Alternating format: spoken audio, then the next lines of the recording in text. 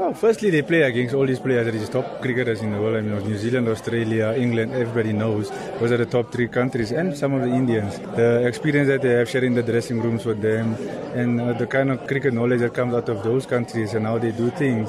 We look at how we can tweak also to make sure we keep up with the rest of the world. And also then the 2 of them are match winners. And we look at it, single-handedly they can win a game for you. As we also know, T20 cricket, it takes one or 2 overs to swing the whole game. They've got the potential to do it. And the fact that we're starting also in New Zealand also helps with acclimatization for players, not having to travel back to South Africa, continuing to the World Cup. So all in all, we'll have 7 T20 games before the first game. So it will give us enough preparation as far as that is concerned. So it's where you can juggle the squad, look at the possible options, and all these conditions that we're playing in the World Cup. Most of these players are coming back from the Big Bash, have been playing on those conditions. So that also helps. It's a plus or nothing. So we can just, the planning has been very good, and as far as strategy going forward is going to be key.